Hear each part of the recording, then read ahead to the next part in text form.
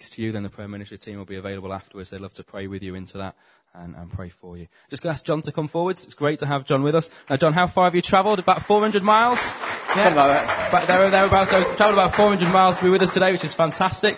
I know you've got some things you want to share, but it'd just be great if you're open just to give us a little bit of an update in terms of Garstang. Tell us a little bit about the church that you're from, what you're up to, and things so we can pray for you. That'd be fantastic. You've got that one. Yeah, I'm on. Good morning, folks. Good morning. I bring you greetings from the wet and cold northwest. Came here yesterday, we saw blue sky and sunshine, and this is how it always is, obviously, in Cornwall. We dream of weather like this. Well, Garstang prays for you guys regularly. We hear little snippets of information about you. We had Pete come up and preach with us recently, and that was fantastic. And we're so delighted to be, well, I'm delighted to be in this great building of yours. It is fantastic. Bit warm, but there it is. It's Cornwall, isn't it? But yeah, we at Garstang, we're plodding along quite nicely. We are actually on the verge of a building project. So every time I get a chance to go to another church, I'm always pinching ideas. We're toying with being upstairs and all sorts of things. So it's good to see how the lifts and stairs work. So if you've got to give me some comments afterwards, please do about how you find this building. That would be helpful. But yeah, we're a good church. My associate minister always says, we're not perfect, but we're not bad. And we're seeing God changing lives little by little, bit by bit. And we believe that God's building his kingdom in Garstang. One particularly exciting thing that I think is happening is God's called us to look towards a place near Blackpool. I don't know if you know much about Blackpool, but it's not a great place. Pretty seedy and dark. And God's kind of called our attention to be trying to plant a little church on the outskirts of Blackpool. We seem to be getting somewhere with that. So we would welcome your prayers as we try and set up that new church. We're basically working with kids at the moment, none of which come from Christian homes, and they're just kind of quite happy to come to our kids club that we're running. And from that, we're hoping to build and reach the parents as well. So your prayers for that would be great. But your prayers generally for Garstang would be much appreciated. So yeah, thank you very much for the privilege of being here, though. Brilliant. Thank you, John. Why don't we pray for John and for Sue? And some of you may remember Marcy, who came down a few years ago and spoke here as well. So Marcy works alongside John leading Garstang. So why don't we pray for the leadership there and for everything God's doing in Garstang? That'd be great. Yeah, Heavenly Father, we want to thank you for John, for Sue, for Marcy and Clive, and for the place that you've called them to be in Garstang, to serve you in that place and to see your kingdom grow in that place. And I want to thank you, God, that you've given them a bigger vision to see your kingdom growing near Blackpool as well, and to be planting a church over there and the kids club that's going on. And God, we just want to pray now for your blessing upon them as leaders, that you would just give them a fresh vision, fresh encouragement, that they would have a clarity of the strategy of the way forwards, that you would just draw people around them as a team who can work alongside them and help them and enable ministry to happen, that we would see many people coming to know you in Garstang and the area there. God, I just want to pray that the next time we get a report, that it would be a report of new salvation in Garstang and near Blackpool, Lord God, and we would just be praising you because of it. God, I want to pray for all the work that you're doing there. I want to thank you for it, and just pray that you would encourage the guys as they meet there this morning too, that they would know you with them, and that they would be encouraged this morning, and that we would be encouraged now as John brings your word. Just pray for a fresh anointing upon him, that he would speak with your power out of your spirit, and that you would open our hearts to be ready to receive it. Lord God, I just pray that you would help each one of us just to forget about all the different things going on in life, forget about what's been, forget about what's coming, and just to be able to give this time to you, to focus on what it is you're wanting to say to us now in Jesus' name. Amen. Amen. Bless you, John. Thank you. I should say the actual community we work in is a place called Thornton. I had one of those I don't know if you ever have those moments where your brain just goes dead. I was standing before and I was thinking, I can't remember the name of the place we're planting a church. Isn't that sad? I hope this is not being taped. It's a bit worrying, really. But you have to excuse us. Sue and I have been staying at John and Becky, their wonderful house. We've had a few days down here, so my brain is a bit mushy.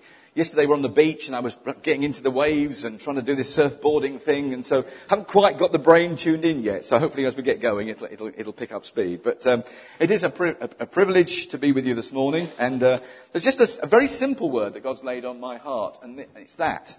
If you hear nothing else from me this morning, I hope that those words from Ezra will sink into your being. So I'm going to leave that up there. I'll refer to that in a few moments. But I wonder if there's a word in the Bible that you feel as God's particularly put there just for you.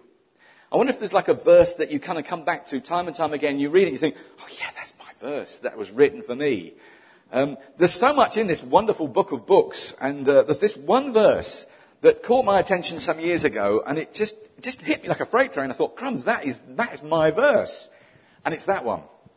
For Ezra desired in his heart to study the law of the Lord, to practice it and to teach its statutes and rules in Israel. Now you may think, why has he picked that one? Well, first of all, it's easy to remember because 7/10 is my birthday. 7th month, 10th day. That always helps with my trying to remember things. And the second thing about it is that when I became a Christian, I came from a non-Christian background. And when I first started going to church, the thing that I found so exciting and so extraordinary was this Bible. I hadn't really come across many of the stories in the Bible. I heard the usual ones at school, etc., but it hadn't really kind of got hold of me. And when I first started going to church, I must confess I went for bad reasons. I was pursuing a young lady, but we won't go into that now. But she got me there, and then I started reading God's Word, and I started listening to sermons. I used to get really excited and think, crumbs, this is amazing. I used to love listening to God's Word being taught and thinking, wow, if this is true, it changes everything. And so I really did love it. And I still love it today. And when I read this verse, I thought, that just sums up my heart. This guy Ezra was devoted to 3 things that it says in that verse. He was devoted to studying God's word, to doing what it said, and to teaching it to God's people. Now, I love it when you get 3 things that you can kind of remember. He was devoted to studying it, doing it, and teaching it. And that just resonated with me. That's when I first started hearing the Bible talk, I thought, I want to be that guy. I want to be the guy that studies God's word, that does what it says and teaches it to others. But the thing that comes before those 3 things is this simple word, Ezra. It says, in my version it's different. It says desired in his heart, but in my version it says Ezra was devoted to. This is where it's always tricky when you've got different versions, but it's the same thing. Ezra was devoted to. Now, if you think of that word devotion, what does it conjure up? Anyone who wants to tell me, what does the word devotion conjure up to you? You are allowed to play along with this. Love, thank you very much. Yeah, any other things? Worship. Care, committed. Yeah. My simple way of thinking about it is if I'm devoted to something, I'm mad for it. It's all or nothing really. Devotion is about being absolutely sold out for something. And I was thinking about that word devotion. I was thinking sometimes it's helpful to understand something by considering its opposite. And if you've got Bibles with you, you might like to turn with me to the book of Revelation.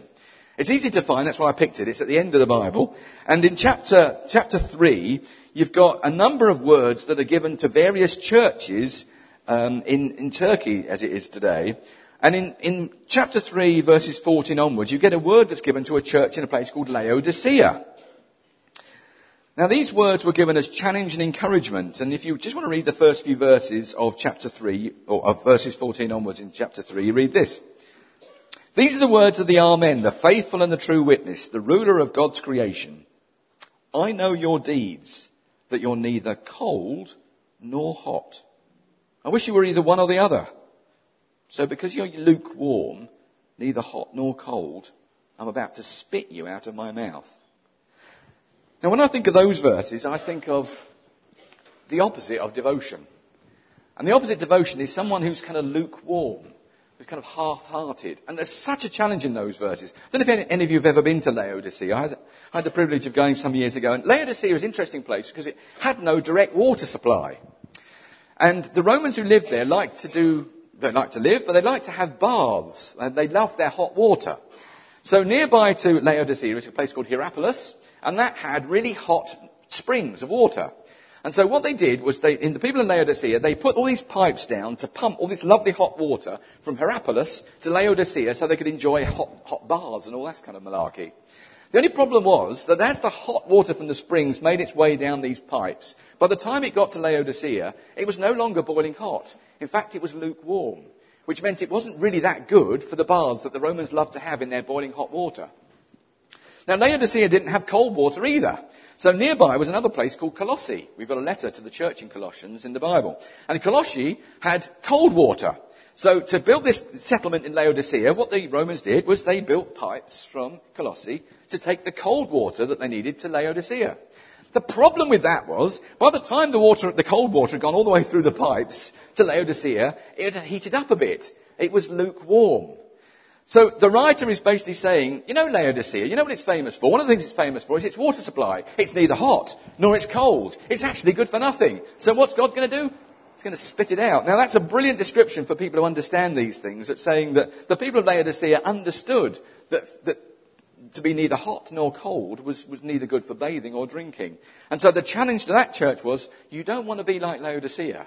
You don't want to be a place where you're neither fit for one thing or the other. It'd be better if you were either hot or cold. So I think of devotion and I think, I want to be somebody who follows Jesus, and I do not want to be like a Laodicean. I don't want to be lukewarm, good for nothing. I want to be somebody who's passionate and devoted for God's word. So where do we see an example of devotion?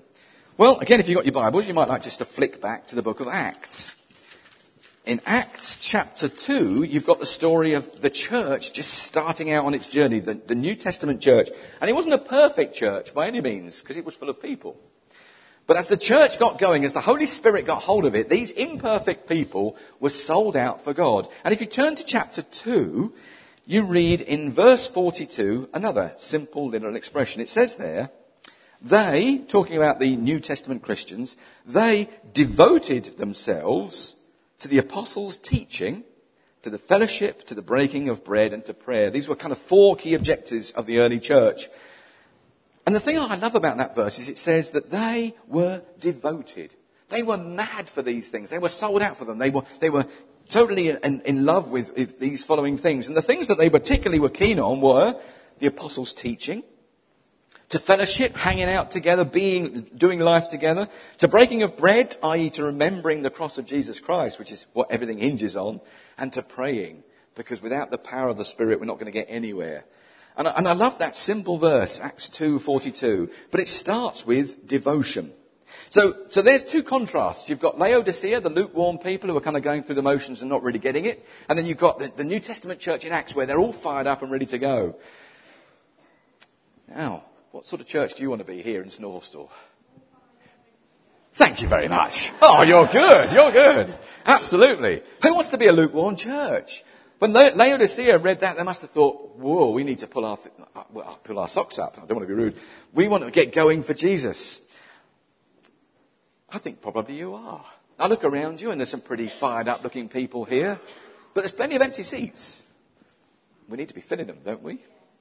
And that's going to happen when we are devoted to certain things. And the key, it seems to me, from Ezra, the starting point, if you like, is God's word. Same as in the New Testament church, the first thing they were devoted to was the apostles' teaching. If we're going to understand God, we need to be taught about him. We need to understand how he works and who he is. And so where do we go for that? We have to go to God's word. We have to listen to good teaching. And that is the place we're starting from. So let me just give you a quick recap. Who was this guy Ezra? Well, I don't know if you know your Bible history particularly well. I'm sure you do, because you've got great preachers here. But you remember God's people went astray in the Old Testament. They turned more and more from God. They were led astray by actually getting into the practices of the world around them. That's a great warning to us. We want to be very careful when we start getting caught up in the things that the world around us are doing that pull us away from God. We need to be in the world to tell them about God's love, but we don't want to be in the world so much that we lose the plot. And so when we come to Ezra, God's people have been sent into exile. Can anybody tell me where they were sent into exile? Very good, Babylon. Yes, 4 points over there. The people of God were taken into exile in Babylon. How long for? 70 years. You're spot on. What year did they go into exile? Okay, you know it. You just want to show off. Okay. So in 586 BC, it's a long, long time ago, God's people finally ran out of chances and God brought the Babylonians across under Nebuchadnezzar and they took the creme de la creme of the Jewish people and they took them off into exile into Babylon. And in Babylon, a number of God's prophets spoke to them there and they said, you need to understand why God's done this to you. You've become lukewarm. You've lost the plot. You've lost your devotion for God. And so God's got to teach you that God has to come first. If you don't put God first, then you're going to put other things first, and that will lead you astray.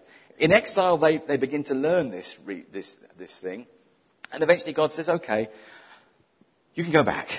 but learn the lessons that I've been teaching you while you've been out of the land. And so God's people come back. Can anybody tell me who were the leader of God's people when they came back out of captivity? A bit before him, there was a guy called Zerubbabel. And I love this guy Zerubbabel because what he did was he had to rebuild the temple of God from the rubble. So Zerubbabel comes back with some of the exiles who after being in exile, and they start to rebuild the temple, and they finished the rebuilding of the temple, the second temple, in the year 516, exactly 70 years after they went into exile. It's incredible, 70 years, 586 to 516. But even though they built the temple, God's people were still being led astray to marry foreign ladies who practiced foreign religion that took them away from God. And so God needed somebody to go and teach the people. Who did he send? He sent this guy, Ezra. Ezra came back with another lot of returning exiles, and he taught the people how to follow God. He taught them by teaching them from God's word. He didn't have the New Testament, obviously, but he taught them from what they did have, the book of Moses. But still they needed to be protected from the people around them, and so that's when Nehemiah comes in. He was the third returnee. He came back with another group, and they then rebuilt the walls of Jerusalem to protect them from what was outside. The trouble is, if you build walls to protect, sometimes you can get so used to being inside, you never actually go out. So we have to be careful with walls. They can be good and bad. But Ezra, the middle guy of the three, so you've got Zerubbabel, then Ezra, then Nehemiah. Ezra, he is all about teaching the people to be devoted to God's word so that they don't go astray again. You with me so far? Okay, a lot of information. There will be a test at the end. There won't really, but anyway. What I thought it would be helpful, as I've not been here before, is just to give you a brief overview of what this verse has meant to me in my life and how I've tried to put it into practice. Because although it was written a long, long time ago, when Ezra came back, it was about 458 BC when he came back to teach the people. That's 2,500 plus years ago. That verse still resonates with me, and it still should resonate with the church today. Now, I told you earlier, I wasn't brought up in a Christian family. So when I first started coming to the church, I was in my early 20s, and as I said, it wasn't for the right reasons, really. I was pursuing this hot young lady. But anyway, having got me into the church, I also got quite interested in the preaching, which was pretty hot at the time as well, and starting to hear stories from the Bible. I should just mention that my wife is not she is a hot young lady, but she's not the one that I was chasing. Oh, I shall pay for that later. Anyway, moving swiftly on. So, when I started coming to church and started hearing from the Bible, I was just so excited. And the girl that brought me into the church had soon done her job, so she gave up on me. But I was hooked. I was interested because I thought to myself, gosh, if this is true, this changes my whole world. This changes my life. Everybody needs to know this. And I was hanging out with some pretty rough Herberts at the time. And I used to tell them about this stuff I was learning at the Bible. And they just ridiculed me. They mocked me. They thought I was completely off my head. And why didn't I want to do all the stuff that I used to do before? And I really didn't. And so we kind of parted company. And it was a bit of a shame, but they just didn't want to know. And many people still don't. But I just couldn't get enough of this stuff. And so sometime later, I decided that it just wasn't enough to go to Sunday and listen to a teaching sermon. It wasn't enough just to go to a small group. I wanted more. And so I decided that I would love to go to Bible college. Because all the Christian books you read, they all have, and then this person went to Bible college, then they went off and planted 6 million churches somewhere or other. And I was kind of thinking, well, this is the way you do it. You have to go to Bible college. The only trouble is, I was in a job, and to cut a long story short, I had huge debts that I built up, and I couldn't afford to go. So I started praying, God, release me from my job so I can go to Bible college, so I can do whatever you want to do with me. And God, in his grace, kept me waiting quite some time, as he often does. But eventually, it came to my annual review. I used to work in a bank, I should tell you, but please don't hate me. And my annual review, my boss would say to me, so where do you see yourself in 5 years' time? And for quite some time, I'd say, at Bible college. I said, no, don't say that. That's not really what you're going to do for your career. Just tell me something that I want to know. I said, well, I do want to be at Bible college. He said, no, tell me you want to get a bigger branch and you want to be more successful. I said, oh, no, I want to leave. I said, no, okay, let's forget about it. Eventually, one of these reviews came and my boss said to me, so where do you see yourself in 5 years' time? Bible college. Yeah, I knew you'd say that. Well, the bank are restructuring and there might be some chance of some money. Do you want to go? Oh, that sounds good. He said, but I tell you what, even though your attitude stinks at the moment, you just want to leave. You've been doing quite well at the bank, so I'm going to give you a choice because I would like to promote you to the biggest branch in the area. You'll get a company car and pension, all this kind of malarkey. I think you could do really well in the bank. So you've got 24 hours to make your mind up. You've either got security, good money, blah, blah, blah, or you can go off on your wild goose chase and follow your fairy tales. And you'd think I'd say, I'm going to Bible college after all this time, but I wasn't sure. I suddenly thought, I'm throwing away 16 years of everything I've ever known since I left school. I'm throwing away security. I'm throwing away income. I'm throwing away... What am I throwing away? Bible college. I can learn all about the Bible. I'll have no money, but I will be able to pay my debts. And it was quite tricky. 24 hours, and I was wrestling with it to and fro. It shows you what a rotten Christian I am. I should have just said, Bible college, but I'm not that holy. And at the end of 24 hours, when he phoned me up, I still wasn't sure how I was going to go, one way or the other. But he said, okay then, what's it going to be? And it just came out of my mouth, Bible college. And that was it. So I was given redundancy. I was able to pay most of my debts off. I was still in a bit of a pickle, but it got me to the point where I was nearly ready to go. So then I spent a year of just doing odd jobs and all sorts of different things. I lived in a rented room. I'd had to sell my house and everything I possessed, basically. But after about a year, I had enough money to get me through Bible college over 3 years. So off I went to Bible college, and it was wonderful. And I thought, I'll go to Bible college and I'll know everything about the Bible. And I will be one of those people that can just quote your verses like Pete can. You'll be fantastic. And I went to Bible college, and I realised there's an awful lot to learn. There's a heck of a lot to learn. And the more I studied, the more I realised I didn't know anything. There was so much to learn in this book. But God was gracious. And in the year above me at college was this nice young lady who was doing really well. And I thought, if I can get round her, she can help me with my studies. Hello, Susan. No, Sue and I met, and there's two versions of our story. The true version, which I won't tell you, and my version, which is Sue fell headlong in love with me. Just thought I was great, wanted to be with me, and everything was fine. And then the other version, which is less romantic really, it was hard work, wasn't it? I had all sorts of baggage, and Sue had to be very gracious with me. But I came out of college with a degree. I came out of college with a beautiful wife. And I came out of God with a real passion, because I realised that far from knowing everything, I didn't know anything. There was so much to learn, and I was hungrier than ever to learn. And I had this vision, if you like, that God had given me to live wholly sold out to studying God's Word. And so I shared this with Sue, and Sue had a massive passion to make disciples of people and see people really living devoted lives to God. And so we kind of dovetailed the two. And we said, okay, we're going to pursue this vision, what we called Outreach House.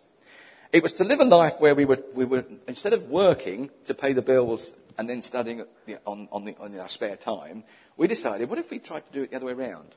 What if we actually made studying the Bible foremost in our lives and then just earned a little bit of money to kind of cover us? Could we get by? Well, that was the vision, and it didn't come quickly.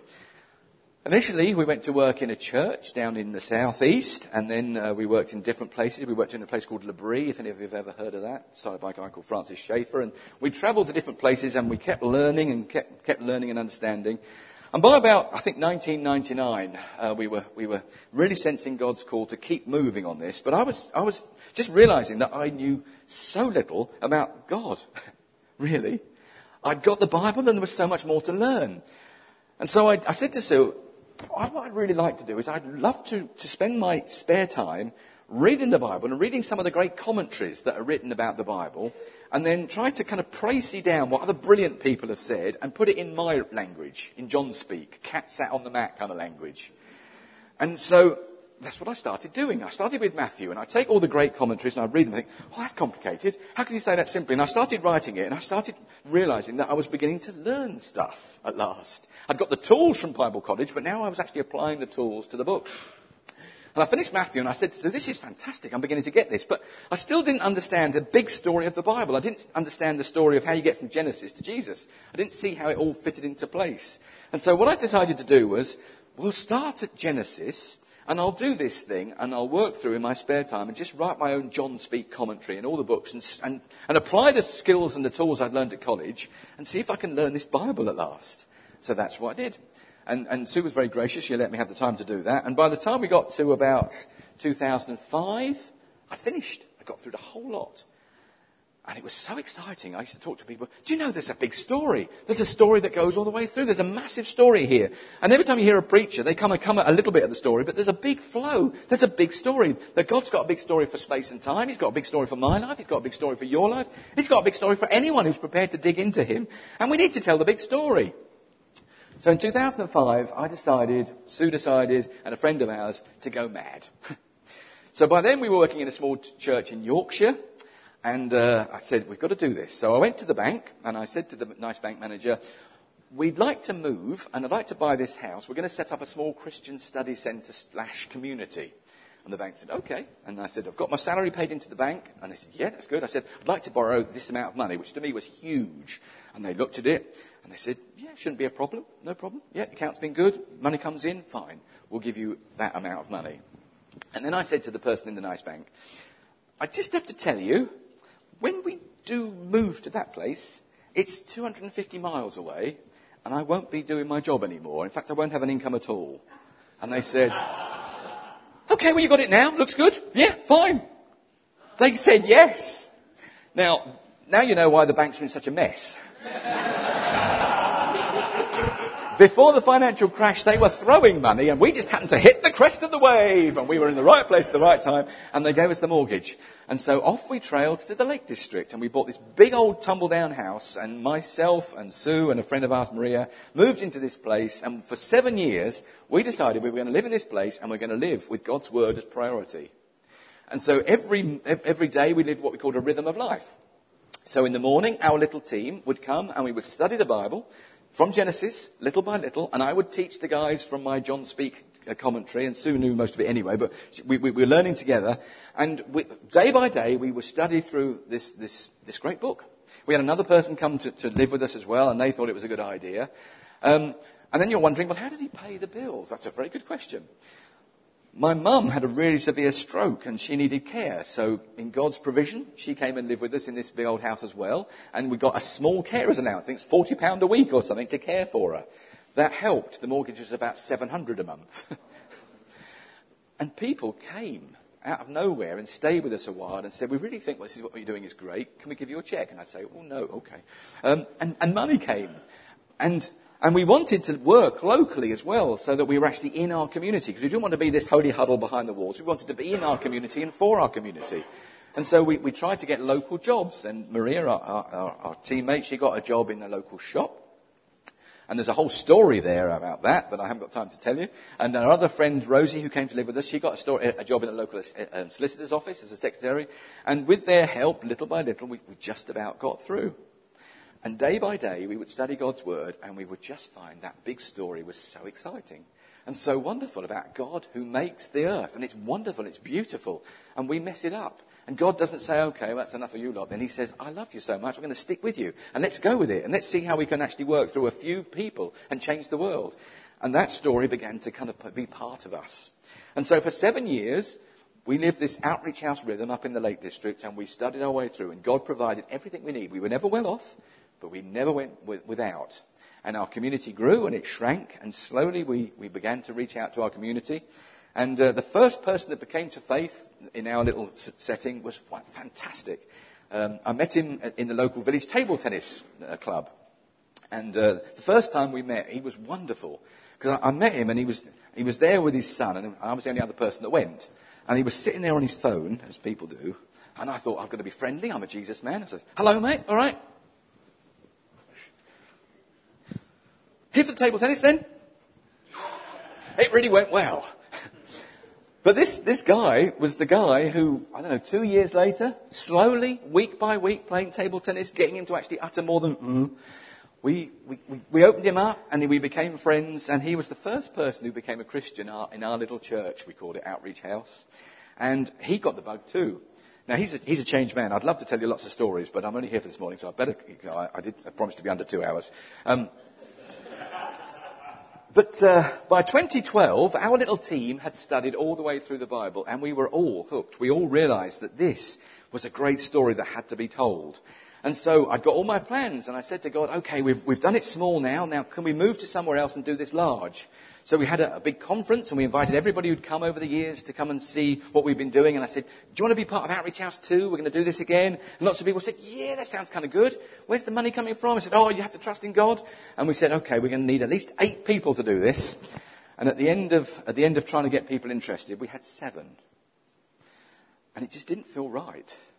And it was like God saying, really good what you've done. Yeah, love it. Stop. And it really messed with me.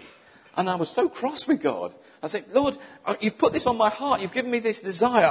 I am devoted, you know I am, to studying your word, to trying to do what it says, to teaching it to anyone who will listen. You know that's my heart. I want to do this again. Can we do this again? And God said, nope. So I said, well, what do we do? And God didn't seem to say anything. Now, one of the people that had been to see us while we did Outreach House was a guy called Alan Ellershaw. Some of you might have heard his name. He's a Free Methodist pastor up in Carnforth, and he's a great guy. And he'd come to visit our Outreach House, and when we stopped our 7-year rhythm, when we weren't sure what to do, we started going to his church just as a place to keep getting fed and wait. And so we wrote this prayer letter, and we said, anybody's got any idea what God's telling us to do, would you please help us? Because we're stuck. We want to do this, and God seems to be saying no. We sent this letter to Alan Ellershaw, and Alan Ellershaw said, yeah, come and talk to me. I've got an idea. And he said to me, there's a church in a place called Garstang. Needs some help. Do you fancy it? I said, no. I don't want to go back into that sort of church. I want to be radical. I want to do what we're doing at Outreach House. No. And where's Garstang anyway? And it's in Lancashire. Oh, it's from Yorkshire. You can't put those two together. No, that doesn't work. And Alan said, well, that's what I think might be good for you. So nothing else came. Nobody else answered our prayer request. And we were getting pretty desperate. We were wondering what on earth this is all about. So Sue and I decided to go to this place in Garstang and just sneak in the back and see if we could sneak in and then sneak out and just make sure that it wasn't right. You go to a Free Methodist church, you can't do that. Because when we arrived at Garstang, people said, oh, hello, who are you then? Welcome, where have you come from? What are you doing here? And they were being friendly. I wasn't being funny with us, they were being friendly. And we thought, this is a nice group of people, but this can't be right. This isn't what God's got in mind. And God said, yes, it is. So I said to Alan Ellershaw, right, well, okay, well, nothing else has come up. So I'll go and help there for 6 months, maybe a year. But I'm not staying any longer than that because I've got real passion to teach God's word and to try and do what it says and to teach it to others. And I want to study the word. Well, we turned up at Garstang, and annoyingly, we fell in love with them. And they seemed to like us as well. And so we saw that they were advertising for a lead pastor. And I said to Sue, that's annoying, that's my job. And so we said, well, I'll tell you what, we'll make sure it's not right. We'll apply for the job and we won't get it. And then we can carry on dreaming with what we want to do. So we went to this interview with a guy called John Townley. Very frightening. Andrew Gardner, leaders of the Free Methodist movement. And we went in quite blasé and think, well, we don't really care about this. We'll be all right. We'll be fine. Well, we did actually care, but we went into this and they asked us loads of questions and they tested us out. And we came out thinking, wow, that was quite hard work. We also came out thinking, we kind of want this job. But they won't give it to us, surely. They did. Fools. So in late 2013, wasn't it? I became the lead pastor at Garstang Free Methodist Church. I didn't have a clue about Free Methodism. I didn't have any understanding about where they were or who they were, etc. But we started finding out that this was a little family of God with a real hot spot in the northwest and a real powerhouse in the southwest. And they were people who meant business with God. That these Free Methodists were devoted to God. They were devoted to God's word. They wanted to study it. They wanted to follow it. They wanted to teach it. They wanted to reach out to normal people, the likes of which I was, lost, who hadn't got a clue who God was or what Jesus had come to do for them. And suddenly we realized that we were in the right place, doing the right thing at the right time. And there's no better place to be if you want to be with God, is there? And so I said to the leaders at Garstang, I've got this idea for a preaching series. Why don't we preach through the whole Bible over 7 years? The whole lot. And Marcy, my associate, said, that's cool. We could call it the mother of all preaching series. And so we began in 2013. We are preaching through, week by week, the whole Bible from Genesis all the way through to Revelation, which will finish in the year 2020. And so we've called it the 2020 Vision. It's our vision to get through the whole Bible so that we can see clearly who it is that we are made by and working for. Now, somebody else in the church said, this is really good, but preaching on the Sunday, that's not enough. We need to be studying it daily. And so somebody said, why don't we use Facebook? And so one of our newest Christians, funnily enough, has opened a church Facebook page, and every day she goes on and she posts a verse or two for that day, and she gives an explanation of what it's all about. And it makes me weep, because I think that was what my heart was at the beginning, is to study this word and to really kind of get to know it, and then to do it, and then to teach it. And this girl has got it, and she's following it. Our small groups, we didn't have many when we started, but we've got small groups going now, and they, when they gather each week, they are following the rhythm. They are studying it too. And slowly, bit by bit, people are beginning to say, oh, I see how it fits now, and I see where that bit goes. We just finished the second year, which is the history books. And now if I ask people, what year did Ezra come back? They would all say, well, they might say 458, but some of them certainly would. And they would know about Nebuchadnezzar, and they would understand these things. They would know about when God's people lose the track, and when they lose their passion, well, then they're in danger. Now, I'm not saying that's the best way of doing it. It's just our way of doing it. You have, different churches have different flavours and different ways of doing it. But I would like to say to you simply this. If you want to be a church that sees God at work, and you are, but if you want to see more, this is the place I would suggest is a great one to start with. The Word of God. The Word that became flesh when Jesus turned up. I mean, when in Outreach House, when we got to year 5 and we actually hit the gospel year, we were so excited. We were like little kids in a sweet shop. It's like, Jesus is coming. Jesus is coming. And then, whoa, all the promises. Look how he does it. Didn't they? Why didn't they see? Why didn't they get it? It was just so exciting. We've got to wait another 2 years for Garstang before we get that excited. But it's coming. So, if there's nothing that you remember about what I've talked to you about today, can I encourage you to look at that verse and not see it as just mine, but I'll share it with you, because that's the kind of guy I am. Why don't you make that a verse for you as well? A verse that says Ezra devoted himself or desired in his heart. He wasn't just lukewarm. He really, really wanted to get to know God's Word. And so he studied it. He didn't just read it. He wanted to read it and read commentaries and read about it and understand it. Why does he say that? How does that work? Who is he speaking to? He asked those kind of questions. And then, why don't you set yourself the objective of being even more people who do what it says? Now, I remember people saying to me, but some of it's really difficult to understand. And it is. I'm still struggling with an awful lot of this stuff. I can't wait for Revelation. I'm hoping somebody's going to teach me some of the stuff. But do you know the honest truth is, there's an awful lot more that is understandable than isn't. And what we need to be, if we're going to see God move in our land at this age, is people that do what it says. The bits we can understand. Things like being people who are kind. Putting other people's needs before our own. People who are patient. When Paul starts explaining what love's all about, he starts by saying love is patient. I fall at that first hurdle. But God, there's something about being patient, waiting with God. I think that's why God sometimes keeps us waiting for a long time before he answers our prayers. We need to be people who are patient in a world that's very impatient. We need to be people who are honest, brutally honest. We need to be people who don't make money our God, but actually put Jesus first in everything. People who forgive one another. Those are the things we can understand, but it's harder to do. Ezra said, if we're going to really make a difference in the world, we need to study it, and then we need to do what it says. And then we all need to be people who teach it. Now, some of you might think, well, that's Pete's job to teach it. I don't think that's the case. Well, I do think it's the case, but I think it's not just for ministers, because actually we're all ministers. Parents need to be teaching it to children. Grandparents need to be teaching it to grandparents. Not by saying, okay, sit down, we're going to have a Bible study, but just making it fun, engaging with kids, telling them about Jesus and what he came and what he did. Just telling the stories. I grew up not knowing any of this stuff. It was exciting when I came, but if you're in the church now, you've got an advantage. You can actually be learning and teaching. Teaching at work as well. I remember one of my part-time jobs just saying to them, I'm sorry, I'm not going to lie, in a situation where they said that you had to get a sale. I said, won't do it. Sack me. See how that stands up at a tribunal.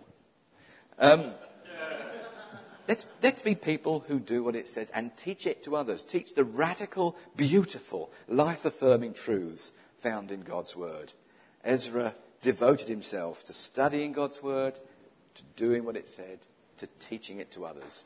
I pray that you are a people that do Ezra 7:10.